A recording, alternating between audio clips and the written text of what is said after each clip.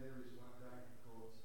Everything that we do about church, everything that we do in this place, not just our singing, but even our giving, even the sermon, every moment that we hear is an act of worship. And every moment that we worship because we are in the presence of God.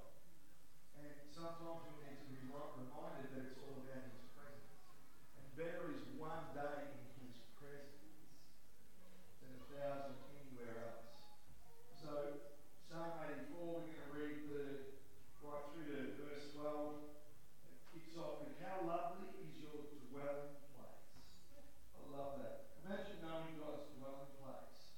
Like, if you watch overseas, paparazzi and fans, if they know where one of their celebrities is, where their dwelling place is, don't they go there, they crash there, they hide outside, hoping to get a glimpse? If we know where the dwelling place of God is, shouldn't we be running there? Yeah?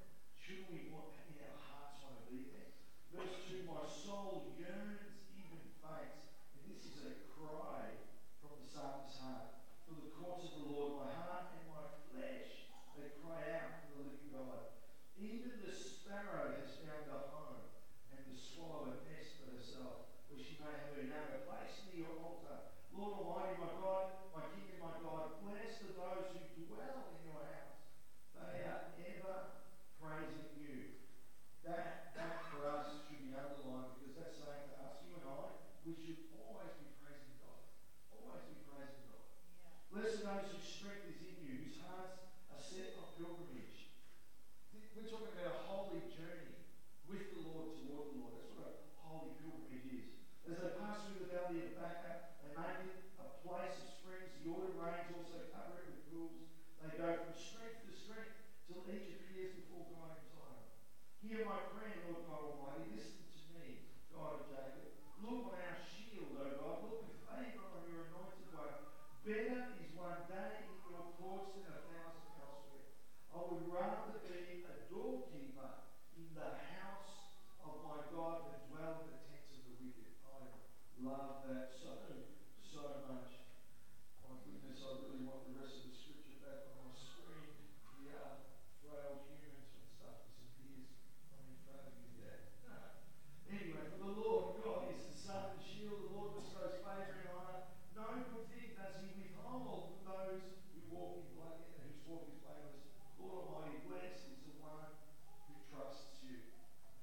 The Psalms are really cool to be able to read, and actually even to be able to preach from, because really at the end of the day, the Psalms are an inspired word of God, and they're the sort of book that we can actually jump into every day. And the reality is, for a majority of these Psalms, they're songs. They're actually songs that are being sung, which is cool. The interesting thing, though, about the Psalms is that, and I've got to pick up on what I've said a couple of times, and even what Sally mentioned, is that within the book of Psalms, you can find every human problem.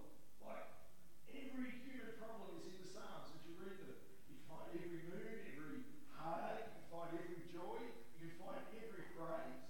Really, these songs, these Psalms, they're filled with reality. They're real life. You know?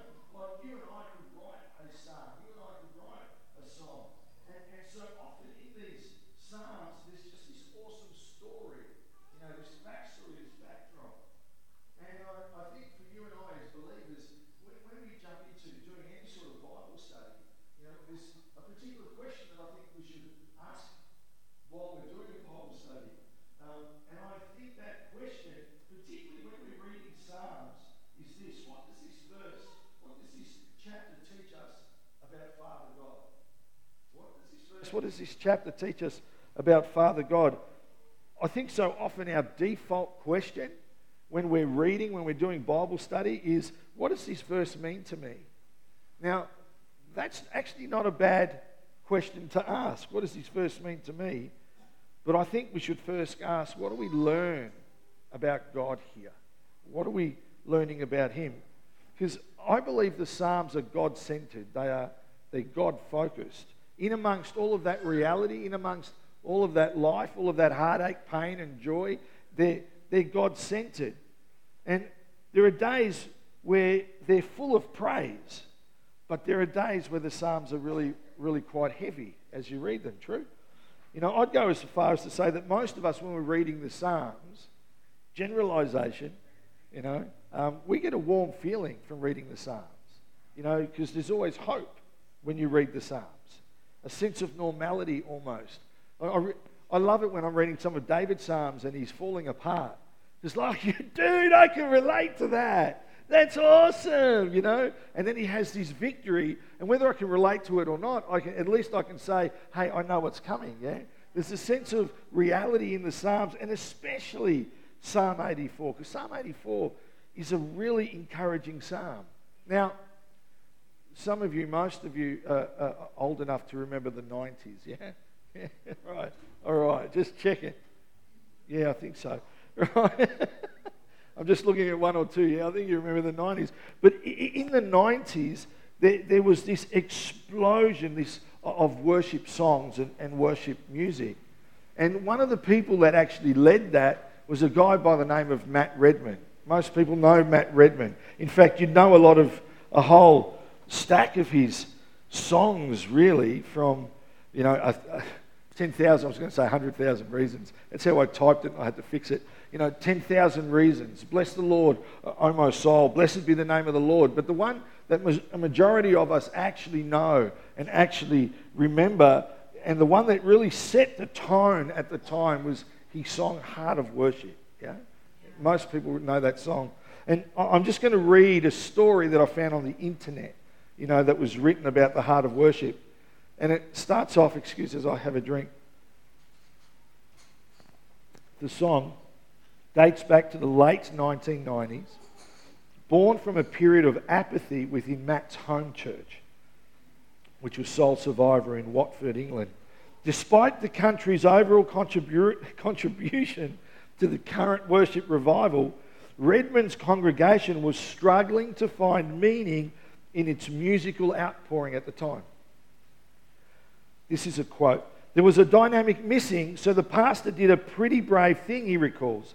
He decided to get rid of the sound system and band for a season, and we gathered together with just our voices. His point was that we'd lost our way in worship, and the way to get back to the heart would be to strip everything away. I'm not suggesting we do that, by the way. Reminding his church family to be producers in worship, yeah, the church family, to be producers in worship, not just consumers. The pastor, Mike Pilavachi, asked, when you come through the doors on a Sunday, what are you bringing as your offering to God? Matt says the question initially led to some embarrassing silence, but eventually people broke into a cappella songs and heartfelt prayers, encountering God in a fresh way. Yeah? So that song, Heart of Worship, comes from that. Like, it comes from that. And people started to praise God again. People actually started to pray heartfelt prayers again. And then eventually, praise God, the sound system came back. And then eventually the musicians came back. And Matt wrote the song in that context. When the music fades and all is stripped away, and I simply come, longing to bring, because this undoes me, longing to bring something that's of worth, yeah, that will bless your heart. I'm coming back to the heart of worship, and it's all about you. It's all about you, Jesus. You think about the last couple of years with COVID. I'm okay talking about COVID. People find it really tiring when you talk about COVID, but COVID's here. It's all over the world, right? But if you think about the last couple of years with COVID, for us, even in church environments, it was like everything had been stripped away.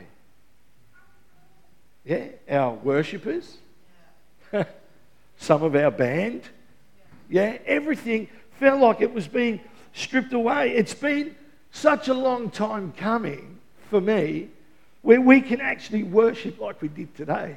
You know, just openly with people, just worship, bringing something that's of worth, yeah? And I think that's why it's so sweet for so many. You know, there were days during COVID where there was 5 of us. 4 of us on the stage, one of us running around the back doing the videoing and doing the sound. And it was really hard at the start when there are no faces. It was really hard at the start where there are no voices coming back. But as we settled into what was the norm at that time, God was faithful. He was so faithful. Yeah? And so the 4 were bringing something that was of worth just to bless his heart. Yeah? It was so sweet. And I think God was so faithful then that he's faithful now. And for me, this is like our time to come back. Yeah? This is our time to come back with a real heartfelt worship. It's our time to come back with a heart of worship. It's our time not to be afraid how we express ourselves. Yeah? Man, you know, the 4 that were here, they didn't have to worry about faces. They didn't care whether their eyes were closed. They didn't care if they were crying. They didn't care if their hands were lifted up. They didn't care if they were on their knees. Well, I did behind the camera. Come on, there's people watching. But they didn't care.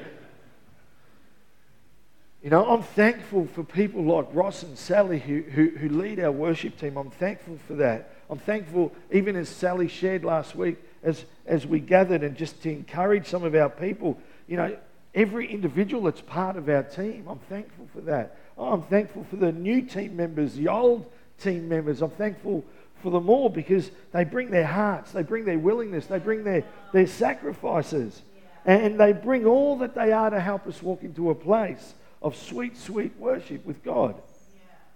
You know, I thank our technical side. You know, we've only got really 2 or 3 technical people, but they're awesome. I'm one of those. So they're awesome, yeah. You know, our creative side, I'm thankful for that. Now, I don't think we have to, us, intentionally strip anything away because I think God did it. I think God's already stripped things away. And in that light, the question for us now, for you and I, legitimately, as we come back is, are we going to worship him? Or are we going to actually worship him? Bring something that's of worth. You know, Psalm 84 is such a good place to start. And to go through the psalm, sometimes it reminds us that we're not supposed to be consumers. But as that little write-up wrote, we're supposed to be producers. We're supposed to add something, add value. We're supposed to be people who contribute to worship in the house, yeah? You know, let me tell you a little bit about the authors of the Psalms, because so often, because David has written so many, we just assume that David has written everything. But David didn't write all the Psalms. Yes, of course he wrote Psalm 23, probably the best, you know, and most well-known Psalm. He wrote Psalm 23. He wrote 73 of the Psalms. That leaves about 77, yeah, for other people like Moses, Solomon, Ethan, the sons of Korah, Asaph, a whole bunch of others. Now, David didn't write Psalm 84, but I think there's a little bit of David in the story in the background because it's talking about the dwelling place of God, but this is beyond just the time of the tabernacle for Israel. It's beyond that. There was a season. Who remembers the tabernacle, the tent, the beautiful, expensive tent that they used to worship God in? You know, that's where the sacrifices took place. They created a space for the Holy of Holies. People gathered and worshipped God there. And then, of course, David has this dream for a temple, something bigger, more grandiose, I guess.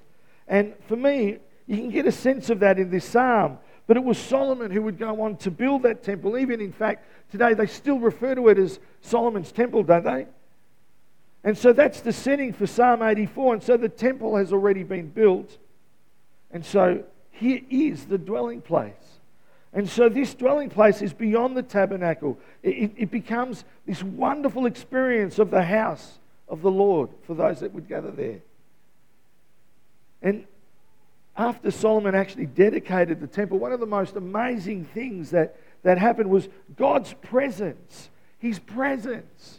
You know, we sang We sang that song, I love your presence. His presence was manifest in that temple.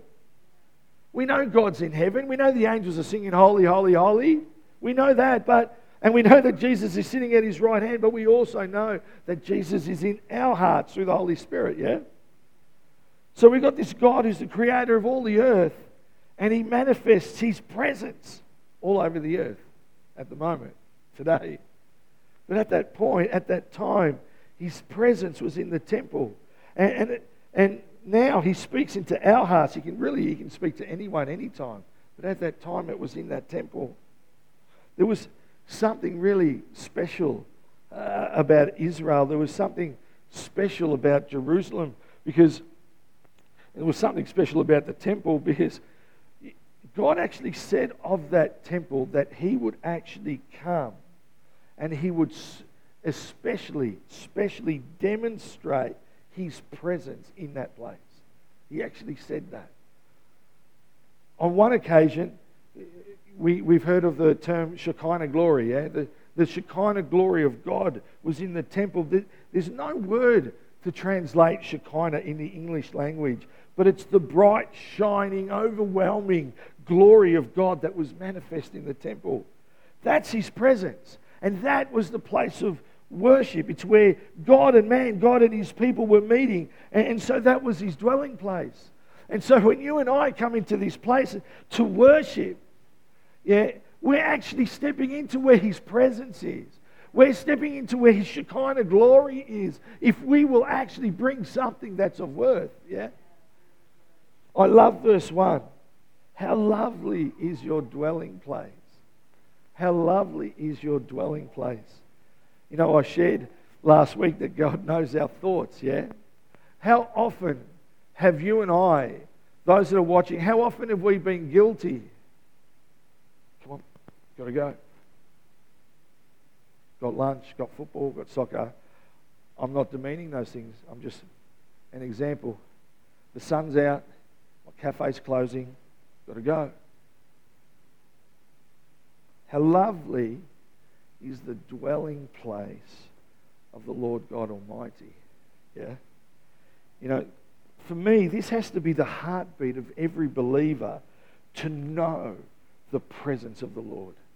Not just to know him in the book, not just to know him on paper, but to know the tangible presence of the Lord when he's near, when he's nigh. Draw nigh to God and he draw nigh to you. That's what the Bible says. So if you're drawing near to God and he's not drawing near to you, I'm telling you, God's not the issue. Yeah?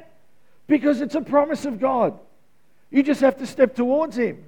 Isn't the prodigal a beautiful example? He turns around, just takes a step, and the father's jumping a fence to it. We just have to turn to him. How lovely is your dwelling place. You know, I love it that we can know his presence while we're driving and listening to worship. I love it that we can know his presence while we're doing gardening. You know, I love it that we can know his presence while we fellowship together. And I love the fact that the Spirit comes to us and reminds us of his word, and he comforts us and reassures us. I love that. And today we have Jesus. He actually lives in us, because you and I are the temple of the Most High, yeah? We are living stones. We're the temple of the Holy Spirit. How lovely is your dwelling place. That's us. I mean, that temple's not there anymore. But we thank God that the presence of the Lord is here in us, in his temples, yeah? That's a bit of a background. That's the picture. I've got 20 minutes now to make my point. You know, I believe there's something of Jesus in Psalm 84 that's somewhat obvious, yeah? Jesus was drawn to Jerusalem. And when he was in Jerusalem, he was really close to the temple. Remember, Jesus is the great high priest, yeah, who leads us in worship. But he's also the sacrifice. And it was his blood that was shed for us very close to the temple, yeah? And that's when, within the temple, the curtain was torn. So Jesus, you find him in this psalm. You find him actually through lots of the psalms. But Jesus is also participating in worship. He participates in worship. It's who he is. See, Jesus was and is a man of the temple. He lives within us. But Jesus was and is a man of the Psalms, and he was zealous for the people of God. He came to help us worship. In fact, he even came to purify worship along the way. You know, in fact, one time the Bible says Jesus was watching people as they were bringing their gifts. This really should be an offering message, I'm just thinking as I'm beginning to share it. So there was a woman, he was watching as she's bringing her gifts. So let me throw it in there. As we bring our gifts, guess who's watching? Oh, you know what? You can't do this with God.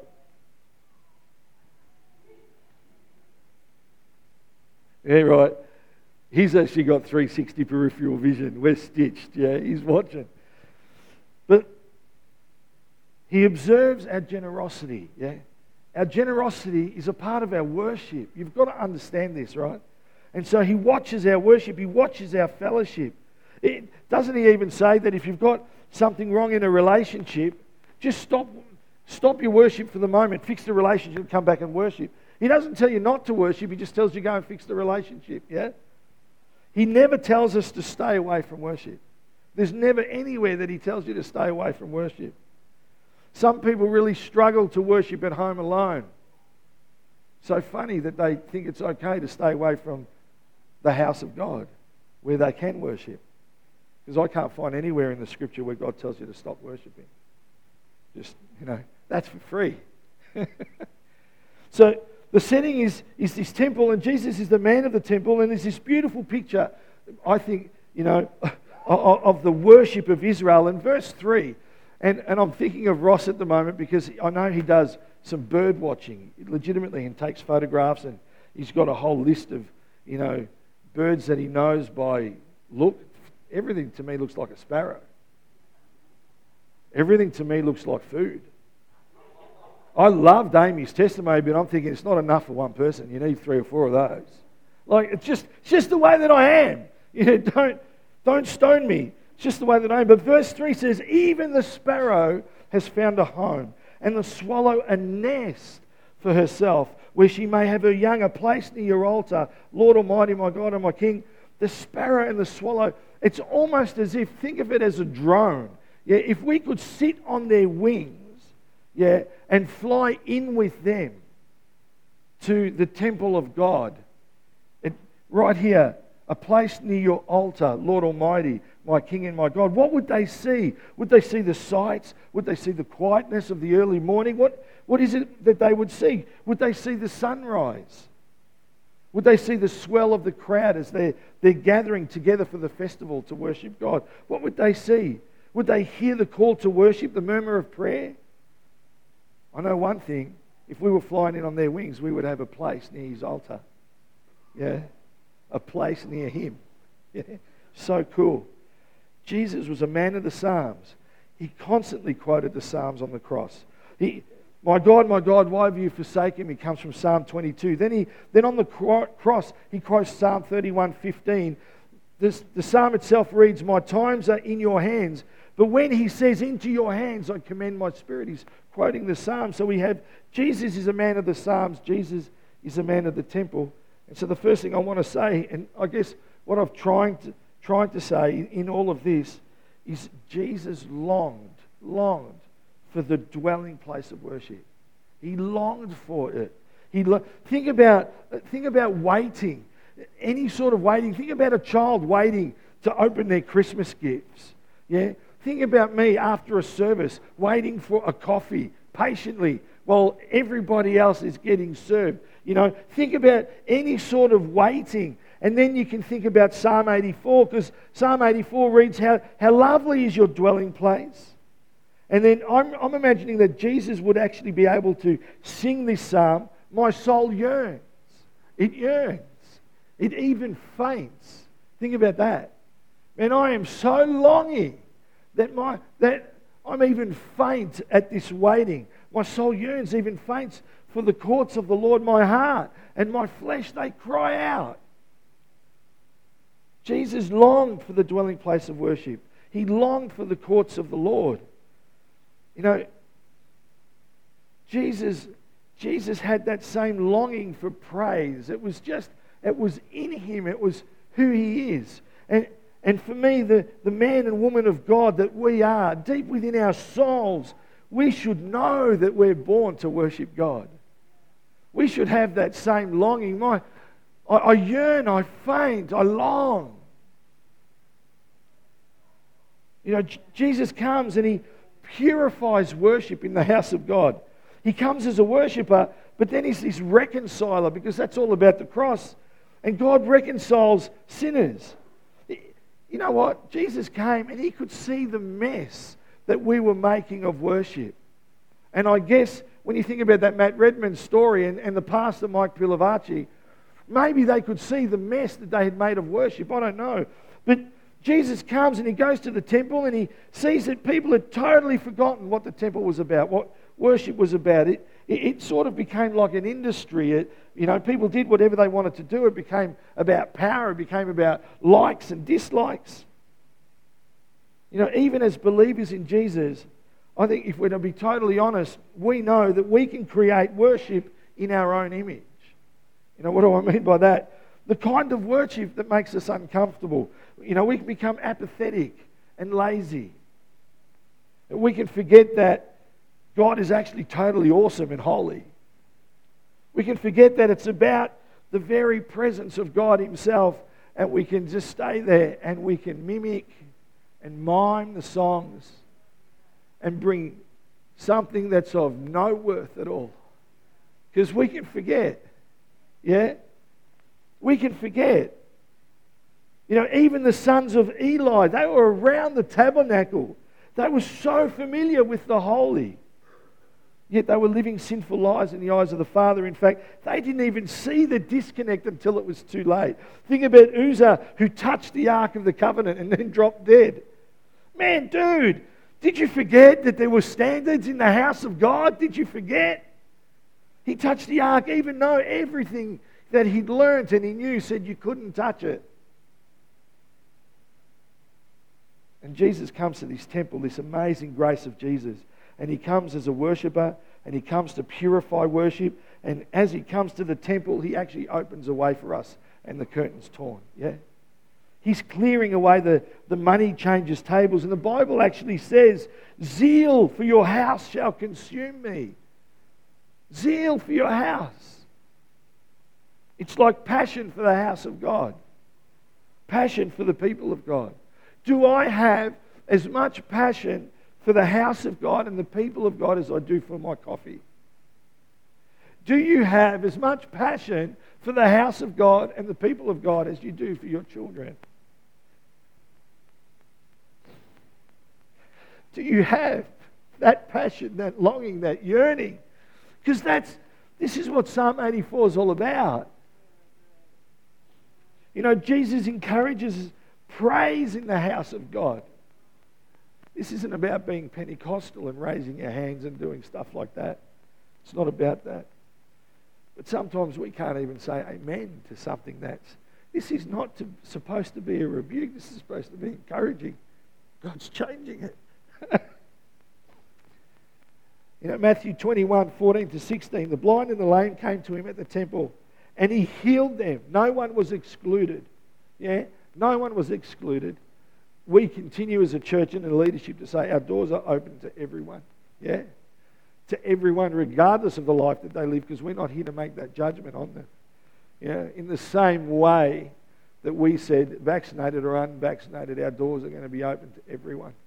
Jesus excluded no one. We will not exclude people in this place. But when the chief priests and the teachers of the law saw the wonderful things he did and the children shouting in the temple courts, he yelled out, "Children, be quiet!" No, he did not. He didn't yell that out, did he?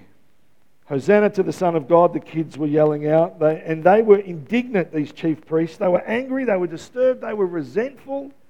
"Do you hear what these children are saying?" they asked him. "Yes," replied Jesus. "Have you never read from the lips of children and infants? Infants, you, Lord, have called forth your praise." What he's actually doing is encouraging the children and those that are around him to praise. He's actually giving them an excuse to praise in the house of God. So if ever there was a safe place, it has to be within the house of God where we can say, you know what, my God's awesome. He's so good. In fact, I don't normally pray for myself, but I did this one time because I could see my kids and particularly the brokenness because we'd lost this bird, but we thought it was gone. But I said, God, this one time, I'm going to pray to you for me. I'm going to be selfish. Of course, I would come into the house and praise him. You know what? I just want to say, God heard me. God answered my prayers. He is the best God. Like I thought he was good, but now my faith's gone to a whole nother level. He encourages us to praise. I mean, he's the way maker, and he draws us to worship, and he wants us to praise him. I mean, Hebrews 10:19-20, therefore, brothers and sisters, since we have confidence to enter the most holy place, amen for that, by the blood of Jesus, by a new and living way opened for us through that tearing of the curtain, that is his body. And since we have this great high priest, that's Jesus, over the house of God, let us draw near to God with a sincere heart and with full assurance that faith brings. Man, I love that. And we have this example of Jesus who worshipped in his own frail humanity. Yes, he was God, but he was also God-man, and he longs for the dwelling place of worship, and he worships in his brokenness. My soul yearns, even faints, for the courts of the Lord. I think we see his humanness here. And then you get to verse 6, and as they pass through the valley of Baca, they make it a place of springs. The autumn rains also cover it with pools. It turns into a place of springs because of their worship. It turns into a place of springs because they bring something that's of worth. Because Baca itself, that's said to be a place of tears, of weeping, of drought, of dryness. So when we read they pass through the valley of Baca, that alludes to all of those things. It's basically saying this is a really hard valley. Some of us can say in life, this is a really hard valley. This is a really difficult season. Jeez, it's driving me insane. You know, we've heard of the valley of the shadow of death, and this can be a metaphor, an image, I think, for all of us that journey through life, because I've said it over the last couple of weeks, sometimes life can feel like it's just paper thin, where there's always trouble upon trouble. And especially now with everything that's happening around the world, it's so, I guess, confusing, yeah? But Jesus knows this. I mean, he knows those troubled and confusing times. Jesus knows what it's like to walk through those valleys. He knows. Jesus worshipped in those valleys. My God, while he's on a cross, why have you forsaken me? He knows. And he knows what it is to walk through those valleys. He's quoting the hardest of times. Jesus came in all his weakness. I love that Christmas hymn that we sing. And part of it says, veiled in flesh, the Godhead see, yeah? Hail thee, incarnate deity, pleased as man, with man to dwell, Jesus our Emmanuel, yeah? Man, that just captures it. And so for you and I, sometimes we need to push through and come in all our weakness to worship him. You've got to hear me. I don't know who this is for, but it's not the time sometimes to curl up into a ball. Sometimes it's like I have nothing left in me, but I'm going to bring everything I can and I'm going to worship my God. So just like him, sometimes we can feel our weakness in worship. And sometimes we try to pray and it feels like our prayers are bouncing off the walls. You know, I think Amy said beautifully, sometimes I pray for people and I wonder if he even hears. Yeah. And sometimes we praise and we feel like our hearts are on fire and they're stirred and they're filled with joy. And other times we feel nothing at all. But that's life. That's reality. Really, that's every psalm just about. Yeah. And Psalm 84:7 says they go from strength to strength till each appears before God. Strength to strength. We go through the valley.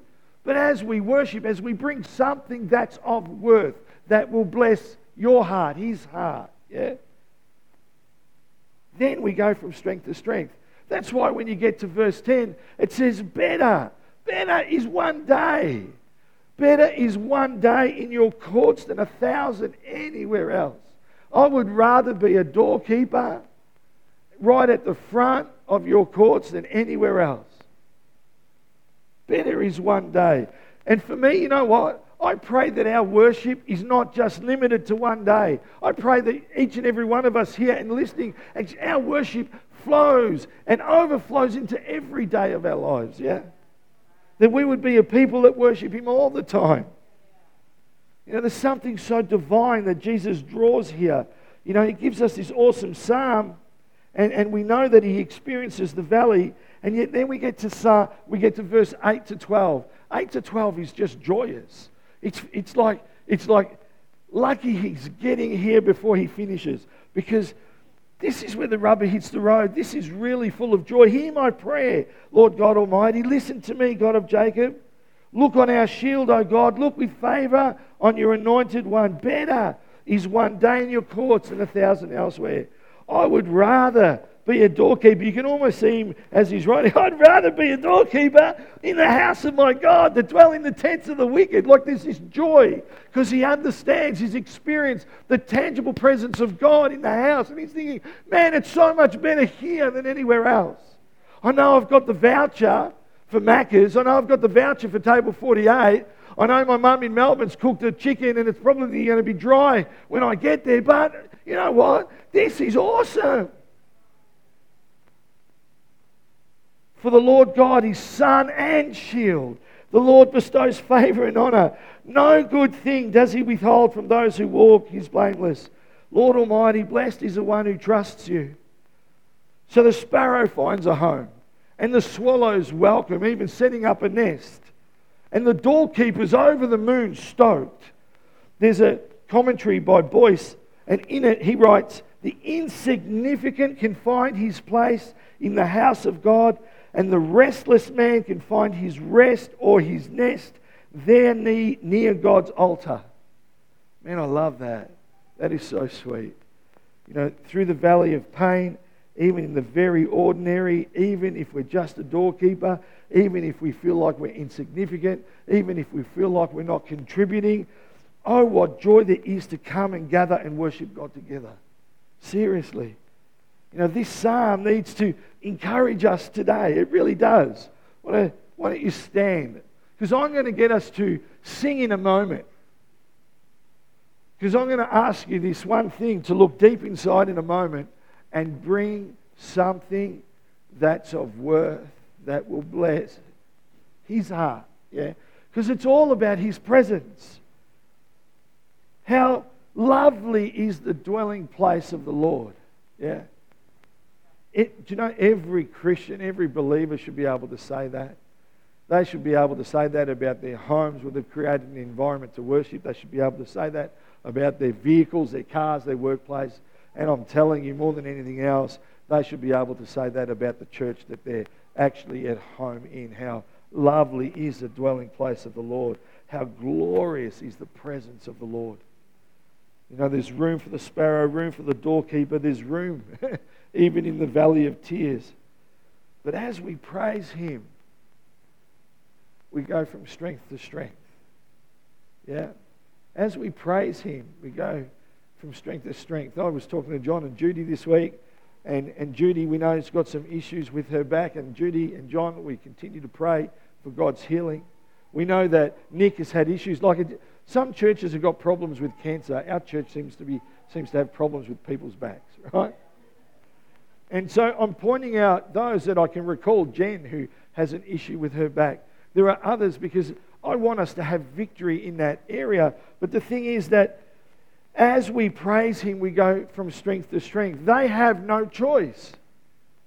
They can either just sit and complain and whine, or they can say, you know what, this is really freaking me out. I can't stand, I can't walk. But God, you are still on your throne. You are still almighty. You've still blessed me in my marriage. You still helped me to raise my kids. You've still made sure that I've been able to be the man of God that You've called me to be, even in the pain. I know I've prayed, God, and the pain is still there. I think of Judy. But you know what? She still praises Him for His goodness. Yeah, she still lifts up His name. It's in that place after we go through the valley and praise Him that we go from strength to strength. We're so blessed that we can actually trust in God. You know what? And the world around us says, no, don't go to church. Don't do it. Don't go. What for? There's so much better stuff for you. Like, hey, the new Batman movie starts at 11. Don't go to church. The Begonia Festival's on. Go look at pretty flowers. Like, whatever it might be. Moomba. Something. I don't know. But the world just says, don't go to church. There's stuff that you can do. And the reality and truth is, you can go 1,000 days with all of that stuff, and that's not even as good as one day in the house and courts of the Lord. Our greatest needs are met in the presence of God. Our greatest needs are met in the presence of God. So if the worship team could come up, I would love us to sing, I Love Your Presence. Our greatest needs are met in the presence of God. So I want us to be worshippers. Let's be contributors. Let's be producers. Let's actually bring something that's of worth that will bless His heart. I've actually finished my sermon and I'm only a minute and 30 seconds over. That is a miracle in itself. That is worth praising God for, yeah? But for the moment, can we step into a place? Can I ask you to honestly and sincerely step into a place? I just want to read, sorry Mel, I just want to read this again when I find it here in my notes. There was a dynamic missing, so the pastor did a pretty brave thing, he recalls. He decided to get rid of the sound system and the band for a season, and we gathered together with just our voices. His point was that we'd lost our way in worship, and the way to get it back to the heart would be to strip everything away. When the music fades and all is stripped away, and I simply come, longing to bring something that's of worth that will bless your heart, I'm coming back to the heart of worship. We don't need to strip away music and musicians, but sometimes we need to strip some stuff away from our hearts so that we can actually bring something that's of worth. And so I'm getting the guys to sing this as a prayer, really. And I invite you to be free in your worship. Don't worry about how you express yourself. If you want to kneel down, kneel down. If you're happy sitting, sit. If you want to raise your hands, raise your hands. If you'd like to come to the front to worship, whatever you're comfortable with, I'm asking you that you would actually strip away from your heart and bring something that's of worth today.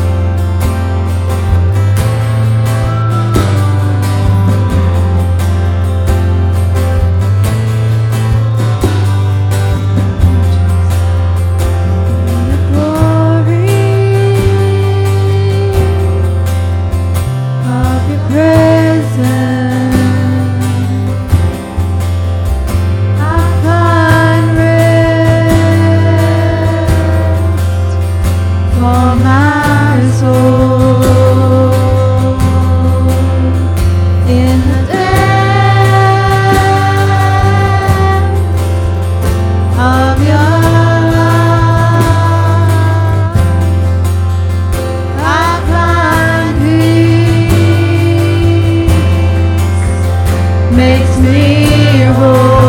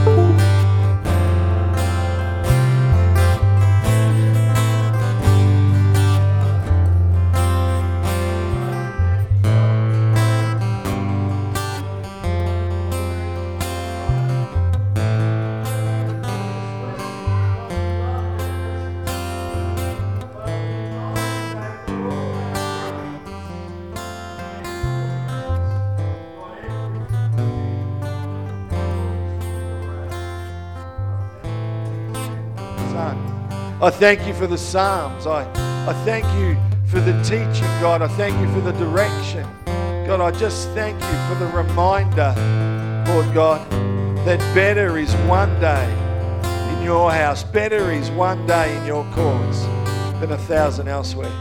God, I pray that every heart this day that has stripped things away, God, may you, Holy Spirit, minister. For those that are at home that are worshiping, Holy Spirit, will you minister to them now and touch them, Lord God? I pray, God, that from week to week, God, that we would have a momentum, that we would walk into this place as producers, as consumers, God, that we would bring into this place something that's of worth that will bless your heart. God, I thank you, Lord, for this day. Lord, and we truly praise you. We truly exalt you. Father, we give you all the glory. Feel free to stay and bask in the glory of God. Feel free to run and get your kids and save our children's church workers.